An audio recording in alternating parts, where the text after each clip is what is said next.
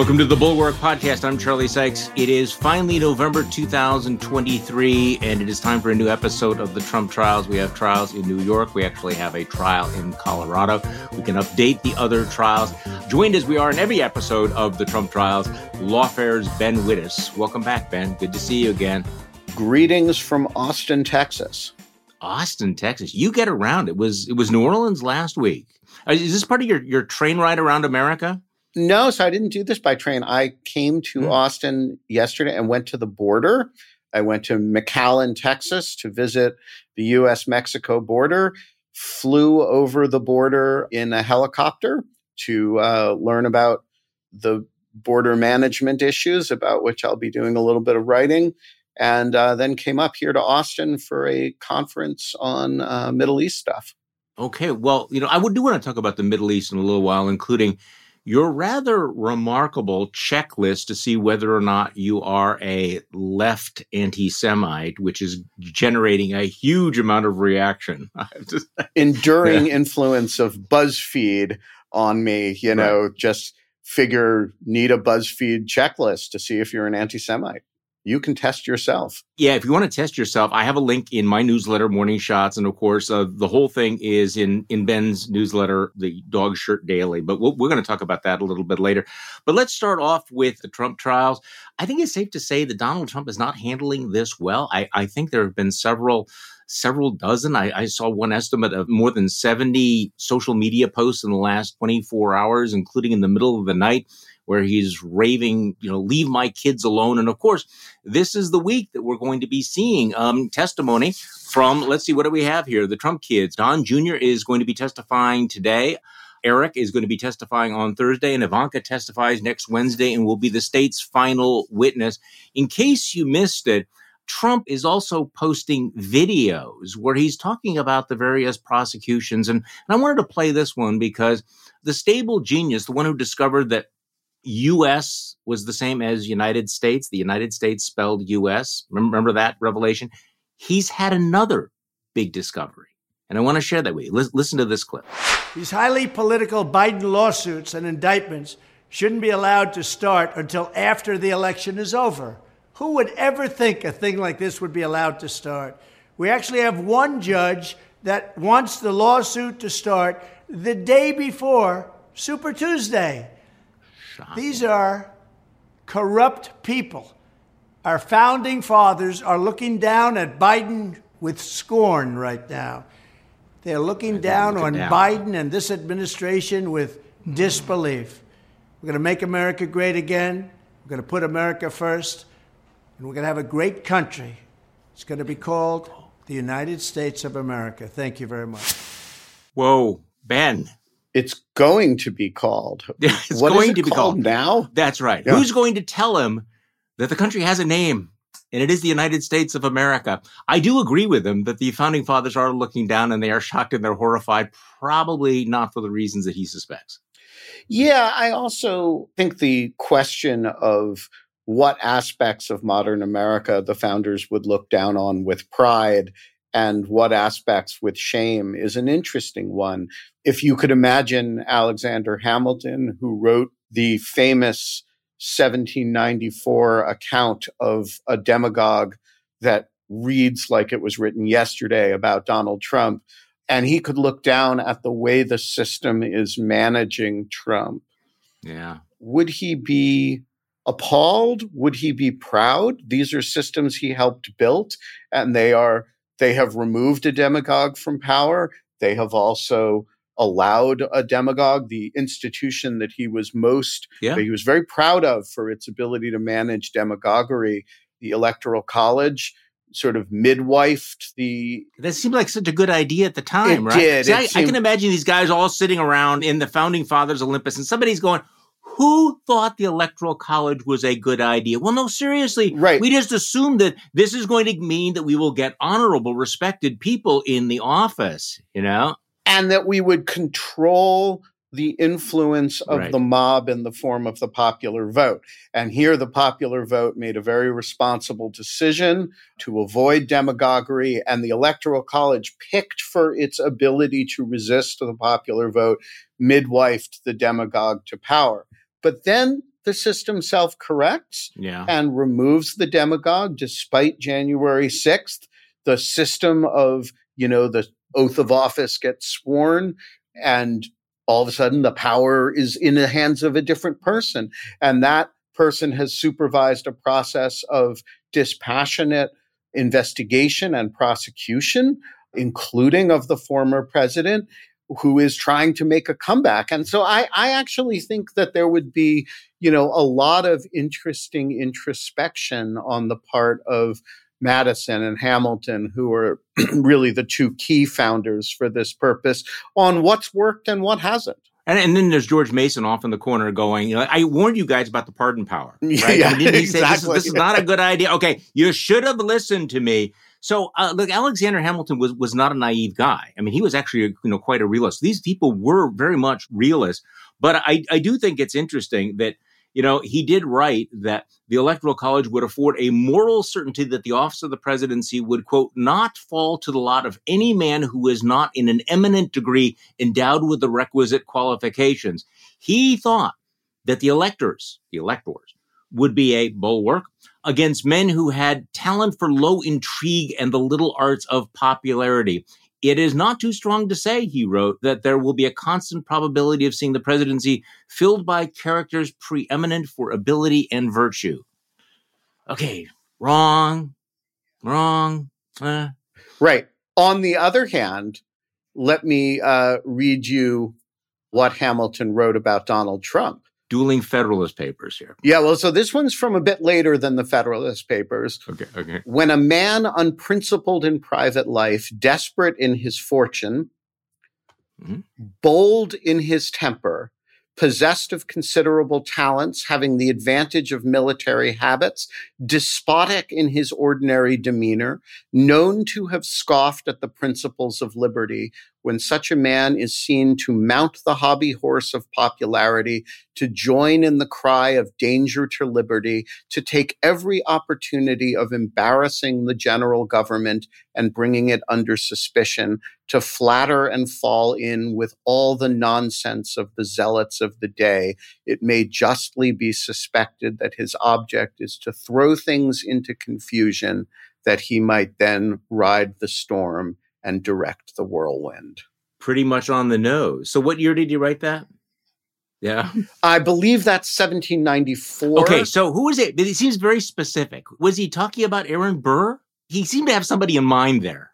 So I think there was a bit of Burr in his mind there, but of course, it's been a while since I've looked at it. I believe it was a letter on the debt repayment issues. Yeah. He got a huge amount right, and he got some big things wrong. That's predictive. I mean, honestly, the founding fathers understood what the great danger was and the kind of person that would come along, and they thought they were protecting us against that kind of person. And that's the extraordinary thing about Donald Trump. It's like he's raising his hand and saying, what you called? You're talking about me, right? So here's another thing you can say Hamilton got wrong, right? So the great power that the U.S. federal government is wielding, that is actually, arguably managing the Trump threat, is the power of criminal prosecution, which Hamilton, doesn't imagine a Justice Department, right? He imagines an executive branch that is really unitary in the famous Federalist 70 argument for the unitary executive. Wow. And of course, what Biden has done is created, it's notionally a unitary executive, but he says, I'm not getting involved in the prosecution here. Yeah. I appoint a man of great public integrity, Merrick Garland, and I'm leaving all these decisions to him. And so he's actually made the executive less unitary by way of dealing with this very Hamiltonian problem. And it is in many ways, a very effective thing. And so I want to praise Donald Trump in this palate cleanser and say the exercise of imagining what the founders are looking down on us thinking is a really good one, a really valuable one. It's just not one that he's actually doing. Yeah, or one that he could possibly comprehend. Right. Yeah. So as they're looking down, let's go back to the trial. Well, what do we expect from Don Jr., Eric, and Ivanka? Eric, when he's testifying tomorrow, has allegedly essentially been running the company for several years. So is it fair to say that his testimony will be somewhat more significant than Don Jr., who's been doing God knows what the last few years? I think that's probably right. First of all, what we can expect from them, and I don't mean this mockingly, I mean it literally, is embarrassment. And the problem that all three of them have is that the company that they have, to one degree or another, in different ways and at different times, been effectively running on behalf of their father is engaged in widespread and systematic fraud of a pretty dramatic variety. And so, you have a very significant personal desire, presumably on behalf of all three of them, to deny their role, minimize their roles, shift responsibility onto others. And I think part of the point of their testimony here is of forcing them to testify on the part of the Attorney General, is to basically get them on the record doing that. And either they will admit things that are substantial for purposes of her case, or they will squirm and deny and obfuscate in a fashion that, remember, this is civil litigation, not criminal litigation, that you can actually make inferences from. And so I think it's a smart move by Letitia James and her team. And there's a reason why Trump is so enraged by it. Okay, so let's shift to the federal case, because we had a lot of movement on the gag order. The federal judge Chutkan reinstated the gag order against Trump in the election subversion case. He may already have violated it. What a surprise that is.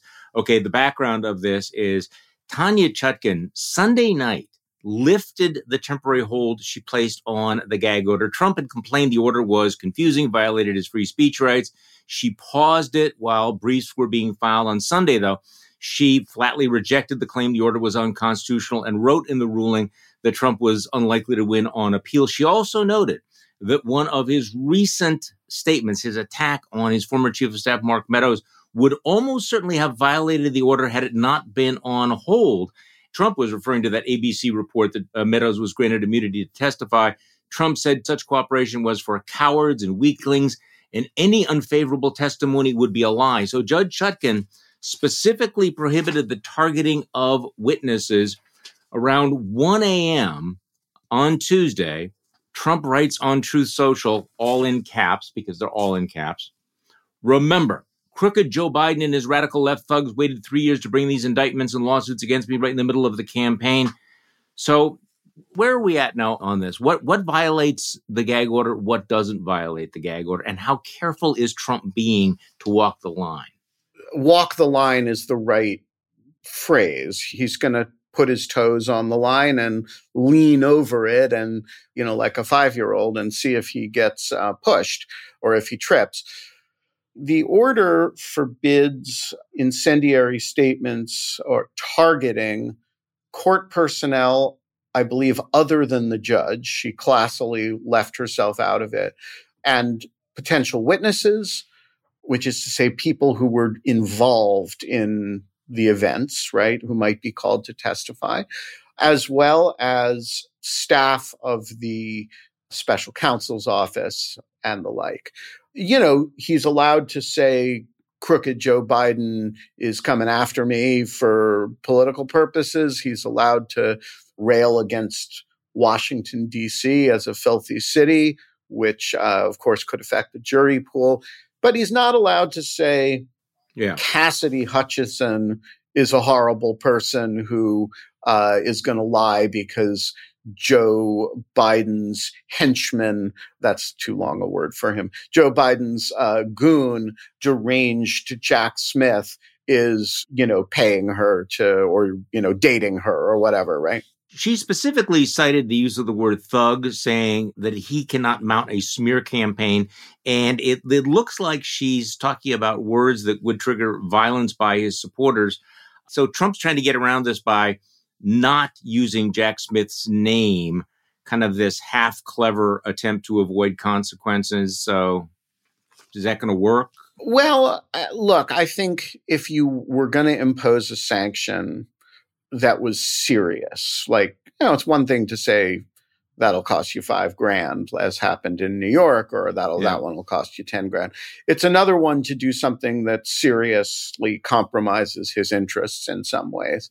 And I think if you are Judge Chutkan, and frankly, if you're Jack Smith, who would probably bring the matter to her attention, you probably want to wait for Trump to put his foot clearly over the line. So my guess is he has a little bit of running room to play with that line. We don't know what would be, quite considered over it as opposed to towing it or flirting with it. If I were Judge Chutkan, I would probably wait for either a combination of actions or a pretty flagrant violation, a la the Meadows one. And how disciplined will he be about this? I don't know. I don't think he's actually capable of restraining himself. So I think you're going to see a confrontation here. And the larger picture, of course, is, the concern about violence is not completely theoretical. I mean, just this week on Tuesday, an Alabama man was indicted in federal court for leaving threatening messages for Fani Willis and the Fulton County sheriff, in connection with the arrest and prosecution of Donald Trump.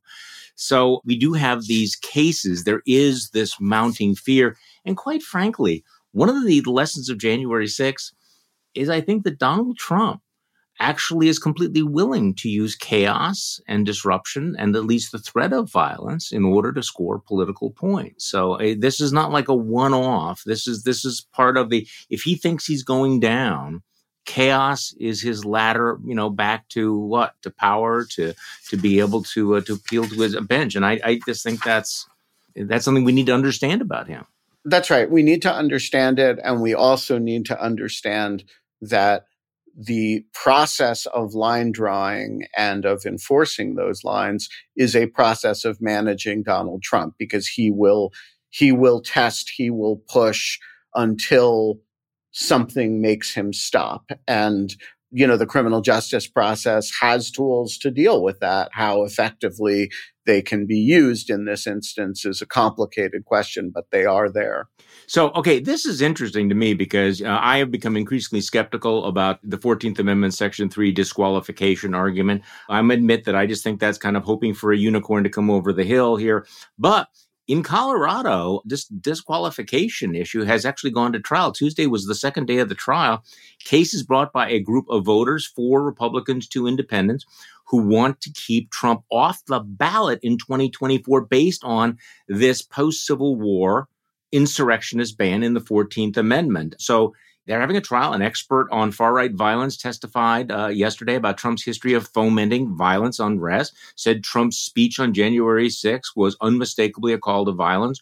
Lawyers, obviously, for Trump are arguing that Democrats used similar language about this. Your colleague, Roger Parloff, is following the case. And how seriously should we take this? You should take it very seriously for a very simple reason, which is that sometime in the next few months, the Supreme Court is going to decide this issue. And here's the reason that's going to happen. And it doesn't take any prognostication skills. I'm not Nostradamus or anything, but it's going to go to the Supreme Court, and it's going to go to the Supreme Court in a very dramatic fashion. And the reason is this is an open question of con law. It's one of the rare open questions where you're actually interpreting the text of the Constitution without much intervening case law. And there are legitimate questions as to whether it requires that Trump be stricken from the ballot. But it is not a trivial argument that it requires that Trump be stricken from the ballot. And because you have 50 states plus the District of Columbia that all have ballots, one state Supreme Court or highest court or Secretary of State is going to decide that the body of opinion that says, hey, Trump can't appear on the ballot is right. And the moment one court does that, and it may be this court in Colorado, it may be in Minnesota, the moment the court does that, the Supreme Court absolutely has to get involved. Has to. Because you can't have this resolved on the basis of some states he's allowed to appear on the ballot, some states he's not. So, this case in Colorado is one of the ones where the lawyers who are pushing this theory think they have the best chance of prevailing. But there's a similar case in Minnesota. My colleague, Alan Rosenstein, who's a professor at the University of Minnesota, had a full-day conference on Section 3 litigation the other day, the video of which is all on Lawfare, and the Lawfare podcast ran some discussions from it. And one way or another, in some state, they're going to rule for the majority opinion in academia. The serious academics who've looked at it, including some serious conservative scholars, Mike Paulson and Will Bode, the body of academic authority is on the side of that this is self-executing and that Trump engaged in insurrection. And so some court is going to do it. And then you're going to add to the Trump trials a major Supreme Court showdown over the next few months on the question of what this provision means. And that's, the whole ball game in terms of Trump's so look, I'm not saying this is why I'm skeptical, because I just don't think this court is going to do this. So let me play devil's advocate with you for a moment on By the way, all of I don't this, think the Supreme Court will actually strike him. No. But I do think if you think there's a 20% chance that the Supreme Court will strike him or a 10% chance, that's a huge wild card in an election year. Well, here's the other wild card, though. And again, this is a political question, not a legal or constitutional question. Trump will push back and say, this is anti-democratic. They are trying to throw me off the ballot. They are trying to take away your right to even vote for me. And by the way, that is not a trivial argument that he's going to be making. That basically saying we do not trust the electoral system in the country to deal with Donald Trump. And so I'll turn that around and say there's probably an 80% or a 90% chance that the Supreme Court will hand Donald Trump a huge legal win. And then he will politically try to leverage this and saying, these people claim they're fighting for democracy. They tried to destroy democracy by kicking me off the ballot. So I agree with that. I'm just afraid this is going to backfire. That's what I'm getting at here. I don't disagree with that the politics of this are not happy. There's no way to avoid it in the sense that, the Constitution doesn't say a lot about who's eligible to be president. It says, you have to be 35, you have to be a natural born citizen, and you have to have lived in the country for a certain amount of time. And by the way, you can't have engaged in an insurrection against the, whatever. And by the way, sure. And by the way. And there's that. And they had to add that. It actually doesn't specifically refer to the president. So one of the questions is, does the disqualification clause cover the presidency? That's an interesting question. But there's no way to avoid the question once Donald Trump presided over January 6th, whether this provision bans people who engaged in insurrection from holding offices of honor and trust, whether it does or doesn't apply to him. Now, how much does it change this case, whether or not he is convicted of the sedition case, the election overthrow case in Judge Chutkan's court? Because I can certainly see a much stronger case for invoking this if he's convicted.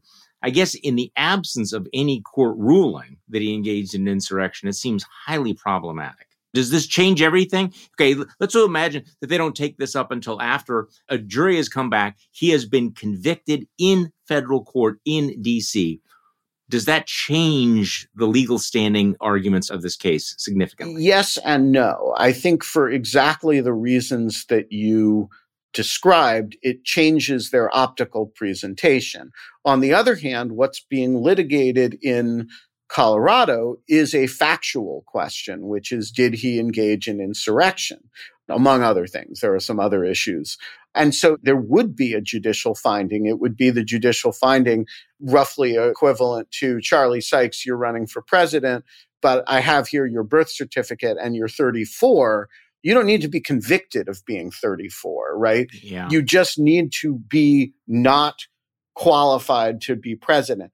And so I think the question of whether you would need to resolve that as a criminal matter is one of the arguments that, I have not been convicted of engaging in insurrection. Right. But the counter argument is the language doesn't say anybody who was convicted of insurrection. The language says anybody who engaged in it, who took part in it. And so that's just a factual question. Well, courts resolve factual questions all the time. Look, I would say there is a small chance that this is actually the nuclear bomb. There is 100% chance that this is a big deal in the election year at the Supreme Court level, or near 100%. And so my argument is not that we should pay attention to this because this is going to save us. Yeah. My argument is we should pay attention to it because it's going to be a big deal in some direction or other. And I don't resist your point that the direction that it may be a big deal is that it gives Trump a big legal win in the middle of I think the technical term is the Michigas. All right, I want to switch gears completely because I want to get to something else that is going on that you have written about extensively, that I have talked about extensively, which is the ongoing argument, not just about Ukraine, but about Israel and about Israel versus Hamas, Israel versus the Palestinians. Secretary of State Anthony Blinken testified before Congress yesterday. This is just one moment where he graphically described what happened on October 7th. I just want to play this, and then we're going to segue into what you wrote in your newsletter yesterday. Because, again, these stories recede so quickly. A family at its breakfast table at one of the kibbutzes. And by the way, the profound irony of attacks on kibbutzes, the very people who most ardently believe and want a future of peace between Israelis and Palestinians, a future of two states. A family of four, a young boy and girl, 6 and 8 years old, and their parents around the breakfast table. The father, his eye gouged out in front of his kids. The mother's breast cut off. The girl's foot amputated. The boy's fingers cut off before they were executed.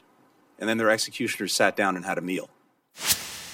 I didn't play that, Ben, for the shock value. I play that because it continues to be amazing, the number of people who have been willing to forget about that, gloss over it, and to even celebrate what Hamas has done.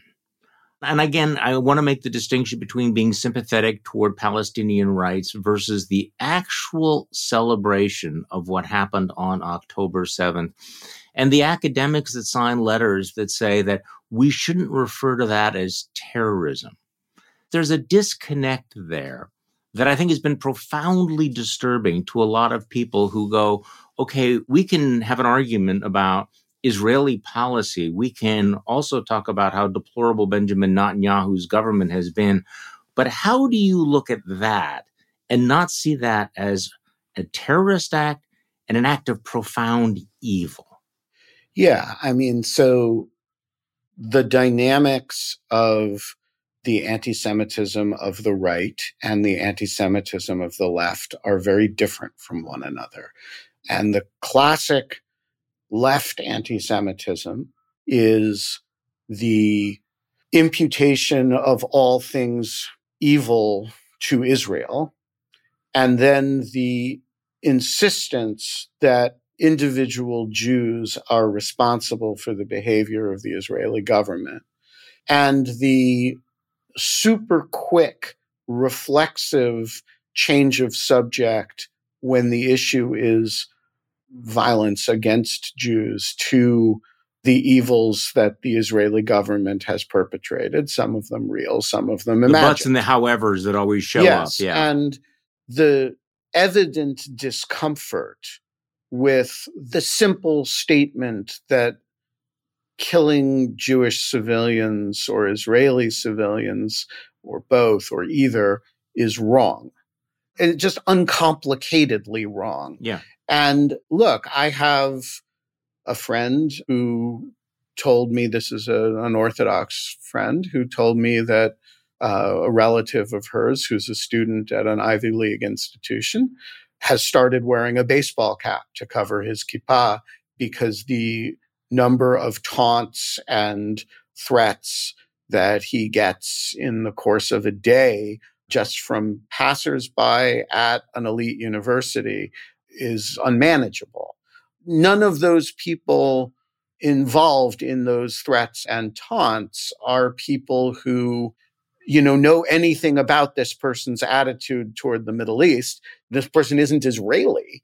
Not that it would be okay if he were. And may not even be a Zionist. Right. I mean, of course, there are wings of Judaism that are non-Zionist as well. And so it's deeply bigoted. It's deeply ignorant. And for some reason, it is accepted on the left in a way that's persistent over time.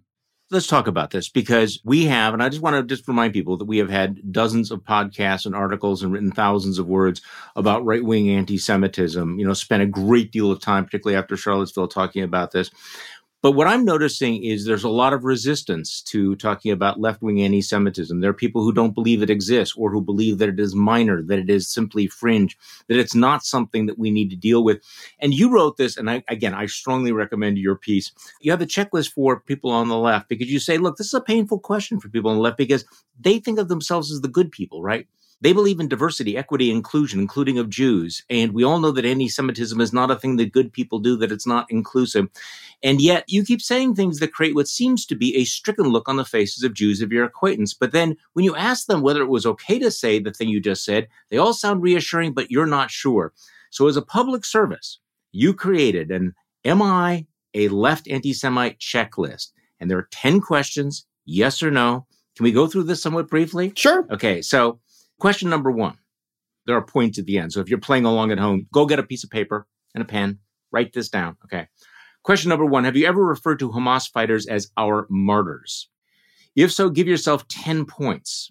I would say that's a 20, but if not, have you ever referred to a Palestinian killed in an Israeli fight against Hamas as our martyr in a context in which a reasonable person might understand you as referring to Hamas fighters as martyrs? If so, give yourself just 2 points. Okay, so the martyr language is a tell, isn't it? Why? Well, so it can be. So the specific reference here was to the George Washington University projection on a wall of the university. The library. That said, "Glory to our martyrs." Now, martyrs, of course, here can refer to the Hamas fighters who have martyred themselves in battle with the Israelis. It could also theoretically refer to the civilians who've been killed. What I would say is, if you are saying the former, that's glorification of a massacre and an Islamist fundamentalist movement that has openly genocidal aspirations toward Jews in the region. If you are merely being coy and you're talking about Palestinian civilians, but you use the language that gives rise to that question, you're playing with ugly stuff and you need to be much more careful with your language. Okay. Question number 2 escalates the ugly stuff. Have you ever expressed the sentiment that Palestine must be free from the river to the sea or any similar slogan that calls for the destruction of any Jewish sovereign presence in Israel proper and that might reasonably be construed as a call to remove or kill Jews from that region from the river to the sea? If so, give yourself 10 points. Deduct 2 points if you cannot identify the river in the slogan.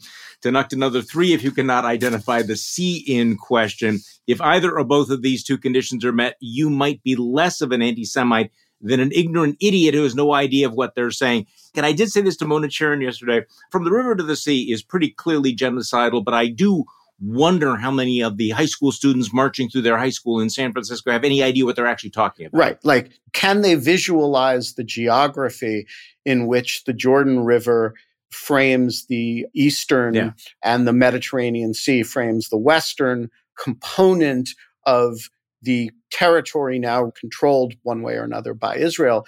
Look, if you are saying that Palestine needs to be free in that region, you're saying there can be no Israel.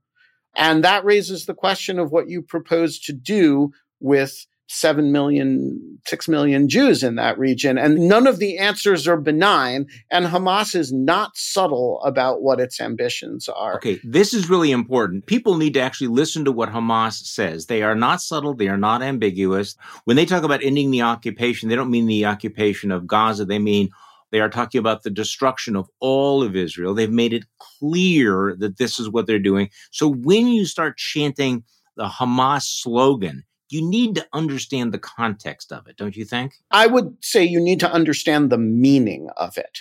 When the PA says Free Palestine, what they mean, they have a map that is, the 67 borders of Israel, and the additional land is Palestine. That is not anti-Semitism. It raises a lot of other issues, but it's certainly not anti-Semitism. Yeah. When you say there should be no Israel, you're talking about, at a minimum, ethnic cleansing, and in likelihood, as Hamas showed when they had the opportunity to murder 1,400 people and they just did it.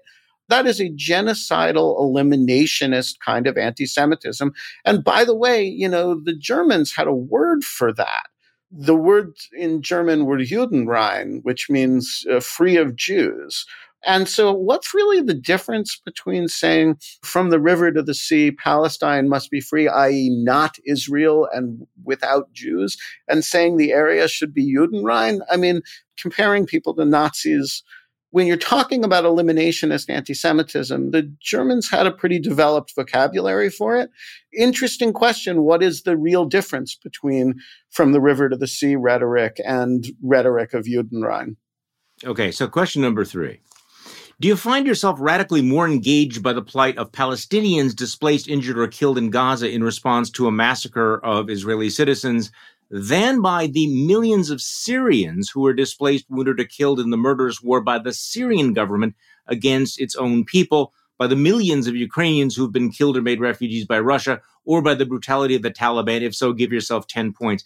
This again goes to the question of selective outrage, the people who are passionate that we must stand up for these victims. Where were you with the Syrians? Where were you with the Ukrainians? Where were you when the Taliban was doing this? This is the core of the issue from my point of view, the left issue, which is selective outrage that is artificially magnified by Israeli actions, some of them inappropriate, some of them I'm not fans of, but that take place in a genuinely defensive context, versus truly outrageous war crimes at a very vast scale perpetrated in offensive contexts, sometimes very nearby. I mean, I've stood over at the Syrian border watching the war in Syria. You can do that in northern Israel. And there are 5 million or something refugees from that war. There are hundreds of thousands of people have been killed. And I don't know of anybody on campuses who cares very much. Why is it that in response to a genuinely novel massacre of civilians, we gin up this ferocious anxiety about Israeli defensive actions? Again, some of them are worth criticizing. I'm not making a uniform case for the Israeli behavior, as people who've read my work know. If you're protesting that and you're not protesting Ukraine, and I spend a huge amount of time protesting Ukraine, there are more refugees in Ukraine. There are 20,000 stolen children in Russia who've been literally stolen from Ukraine. And the city of Mariupol has been flattened. What is the excuse for being outraged in the streets and harassing individual Jews about these defensive actions, some of them very aggressive, and some of them I will not vouch for, when you have lifted not a finger over 10 years of the Syrian civil war? Just explain that to me in some language other than, well, because I care a lot more when Israel does it than I do when somebody else does it. All right. The next two don't require a great deal of explanation, I don't think. Question number 4, do you have an urge to shout at or harass Orthodox Jews or others who are visibly Jewish, or to protest at Jewish or kosher institutions because of your objections to Israeli policy? Give yourself 10 points if you have this urge. Give yourself 50 points if you've ever acted on it. Self-explanatory. Question number 5. More generally, then this is more problematic, I think. Do you believe the rise in anti-Semitic incidents on college campuses and elsewhere around the country is understandable under the circumstances? Give yourself 5 to 15 points, depending on how understandable you think it is. And that's the stuff that I see a lot of, the intellectualizing it. Well, yes, this is happening and I deplore it, but if you understand how deeply these people care, how terrible Israel has been, if you make those rationalizations, that's a 5 to 15 point score. All right. So I thought of the 5 as it's terrible. I'm not going to say a word in defense of it. It's not surprising given the atmosphere. Right. Right. That's the 5-point version. Right. The 15-point version is the people who really can't understand that Jews are not a single consolidated entity, ruled by the elders of Zion somewhere, and that one wing of them is killing Palestinians in Gaza, and another wing is here on campus. And so, it's actually understandable and reasonable that if you don't like what the Jews are doing in Gaza, some of the Jews are over here too, and we can throw things at them. Look, the central anti-Semitic myth that binds a lot of left anti-Semitism to right anti-Semitism is this idea of Jews as a powerful international cabal. There's a sort of unitary international operation, right? This gives people a sense of license to retaliate against Jews here for things that Jews do elsewhere. And by the way, if you just change the word Jew to black, and you just change the word Israel to Uganda, and you say Idi Amin, he was not called Africa's little Hitler for nothing. He killed an enormous number of people. The idea that somebody would retaliate against an American black institution that has nothing to do with Uganda, that's actually the appropriate analogy. And nobody would say, if that happened, well, it's understandable under the circumstances. Like, you wouldn't say that. You would say that's an outrageous bit of racial violence. Same thing with question number 6, and we're going to go through these quickly now. When 1,400 Israeli civilians were massacred, did you have a strong urge to add a but to any statement of condemnation you may have issued on social media or elsewhere? I would add in, however. Yeah. Give yourself 3 points. If you had the instinct, give yourself 5 points if you, in fact, qualified whatever public statement you made. But there's a lot of that. There's a lot of, yes, this was bad, but however. But you have to understand that. Yes, you have to understand. Question number 7. Have you ever secretly wondered whether there is such a thing as an Israeli civilian? If so, give yourself 10 points because that's some dark shit. Give yourself an extra 10 points if you've had this thought about Israelis, but never had a similar thought about the nationals of any other country. And of course, this is the argument that there are no civilians, that any attack on any old lady, children is a military operation, that there are no innocent civilians.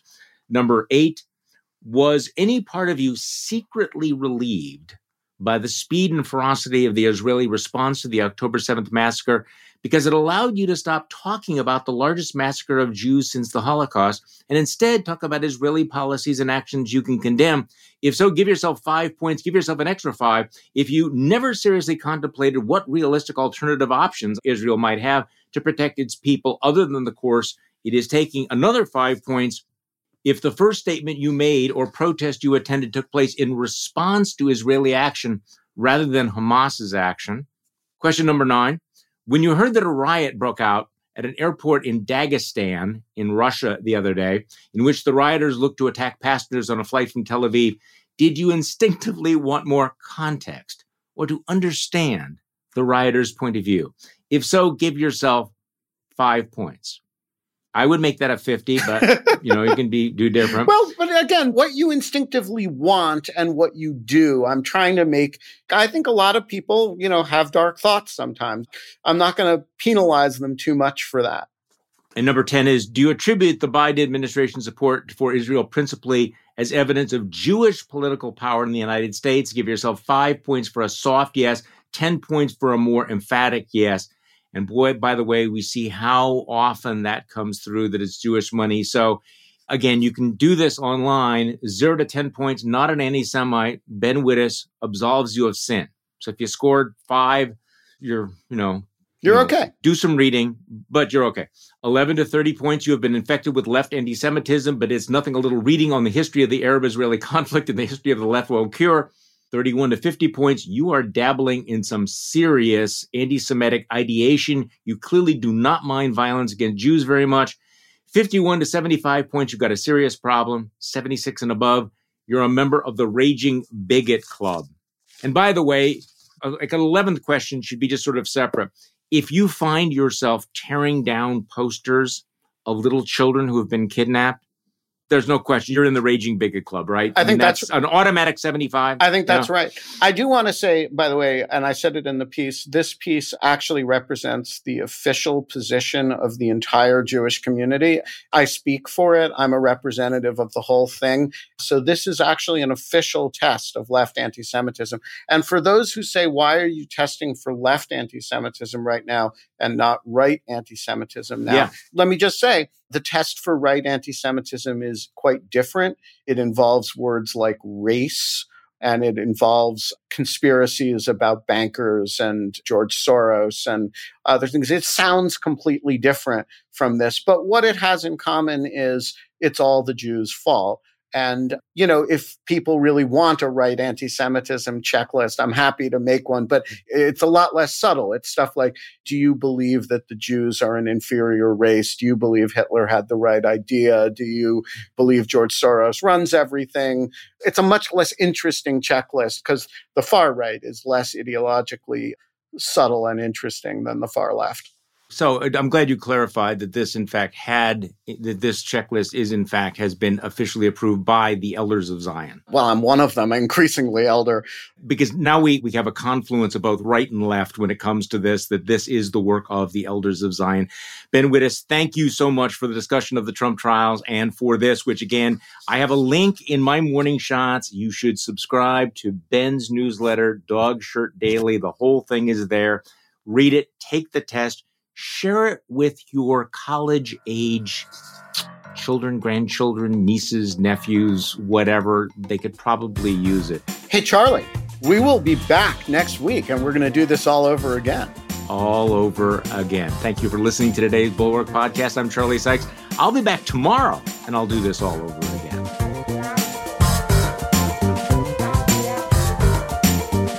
The Bulwark Podcast is produced by Katie Cooper and engineered and edited by Jason Brown.